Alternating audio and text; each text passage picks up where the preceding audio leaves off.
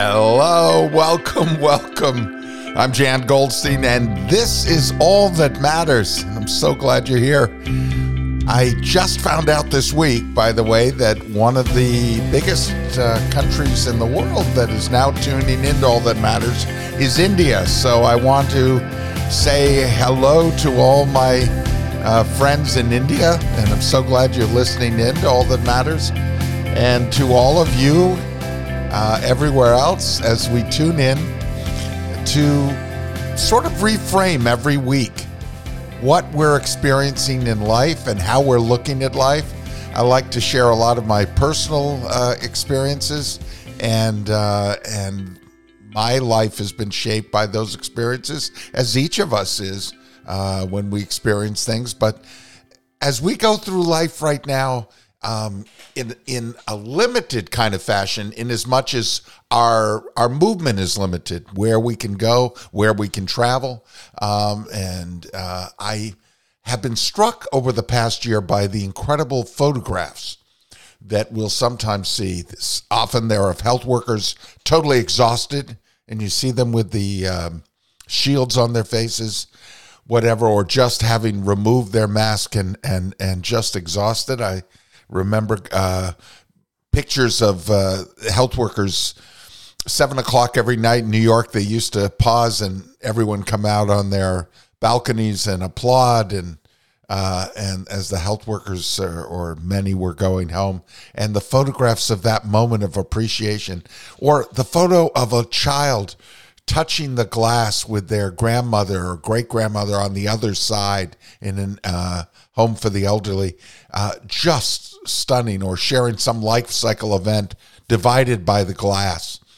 And there are moments, of course, where we treasure all the more. Photos of our family or friends, or places we visited.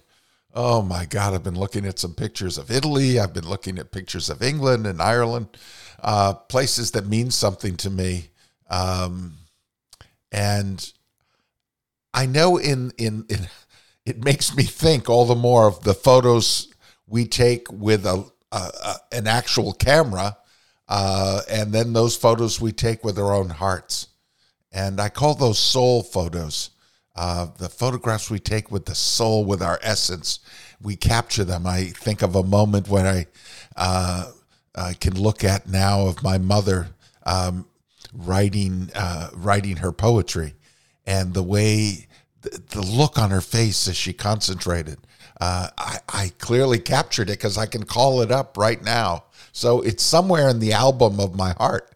And you must have photos like that. I think of standing on top of a mountain in Israel, and I had climbed what the Muslims call Jebel Musa, and Jews and Christians will call Mount Sinai, and early in the morning, and being on top there, and finding so many that were up there, a group of Christians, a group of Muslims, a group of Jews, and they hadn't come up the path I took because I didn't see them anywhere along the way. So that I remember thinking, wow, that led me.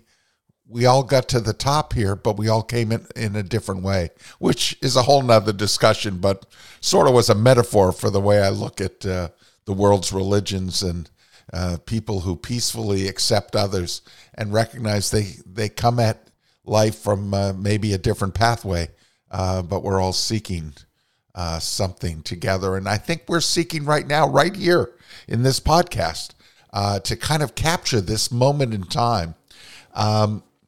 Diane Arbus said about, the photographer said about photography, taking pictures is like tiptoeing into the kitchen late at night and stealing Oreo cookies.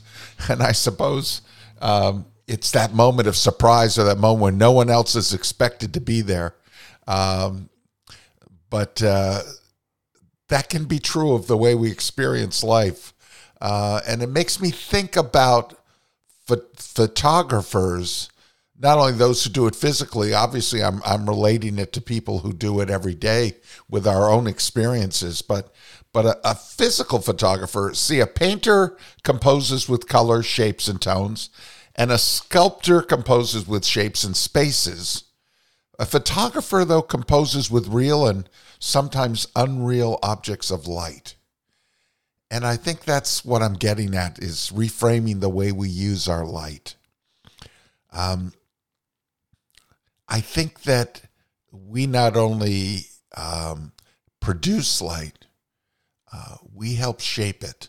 And in the shaping of the light that we emanate, in the way we are in the world, the way we be, the way we are in our being, has a great deal to do with the kind of photographs other people get or see. Edward Steichen was renowned as one of the most prolific and influential figures in the history of photography, and he's credited with transforming photography into an art form. Alfred Stieglitz hailed him as the greatest photographer that ever lived, and he said the following: "Photography records the gamut of feelings written on the human face, the beauty of the earth and skies that man has inherited, and the wealth and confusion man has created. It is a major force in explaining one person to another, or a person to himself or herself." You might reframe that. Photography records the gamut of feelings. And we have all kinds of emotions we're dealing with: sadness, frustration, anxiety, depression, hope, triumph. And all of that is raw material for incandescence. That's the soul's incandescence. That's the raw stuff that goes into who we are and the kind of light that we produce. Eve Arnold, who's another photojournalist, said, if the photographer is interested in the people in front of his lens or her lens, and if he or she is compassionate, it's already a lot. The instrument is not the camera, but the photographer. Think about that. The instrument in photography is not the camera, but the photographer. And I'd say that's true with those of us taking our soul photos of life as we live it. The instrument is us. We are the thing that shapes that photo that we take, of the way we look at our family and our friends, at our health workers, at the way we look at that. And as we do that, we are able to see in a different way. So as I'm telling you right now, strangely enough, it's the exact same concept as photography. Light creates the images that we see. And even if decades separate viewer from subject, photographers make this intangible connection possible. So what once was will always be thanks to photography. So what does that mean? It means that when we capture something with an actual photograph, it lives forever as long as that photograph is there. But the photos we capture inside our own hearts, they live forever too. As long as we're alive, they live. Robert Frank, photographer, said, when people look at my pictures, I want them to feel the way they do when they want to read a line of a poem twice. I want them to feel the way they do when they want to read a line of a poem twice. Do you have a soul photo, something you can conjure up right now, and you find yourself wanting to look at that more than once in your lifetime? Do you look at it, and does the time that goes by change and alter the way you see that photo, that soul photo, that picture of your mom or your dad or your sibling or your friend or a loved one, or of the world? I remember looking at some of the photos that were taken years ago that were in a remarkable presentation at MoMA that I've since seen, because I wasn't walking around seeing it in those days, which was called The Family of Man, and they were photographs that were gathered from around the world, some of the great photographs.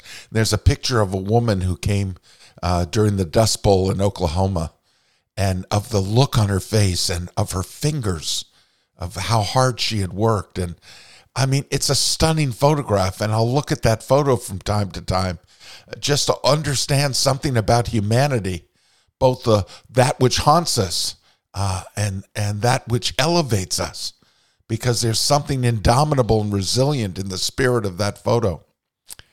See, Ralph Hattersley, another photographer, said, "We're making photographs to understand what our lives mean to us."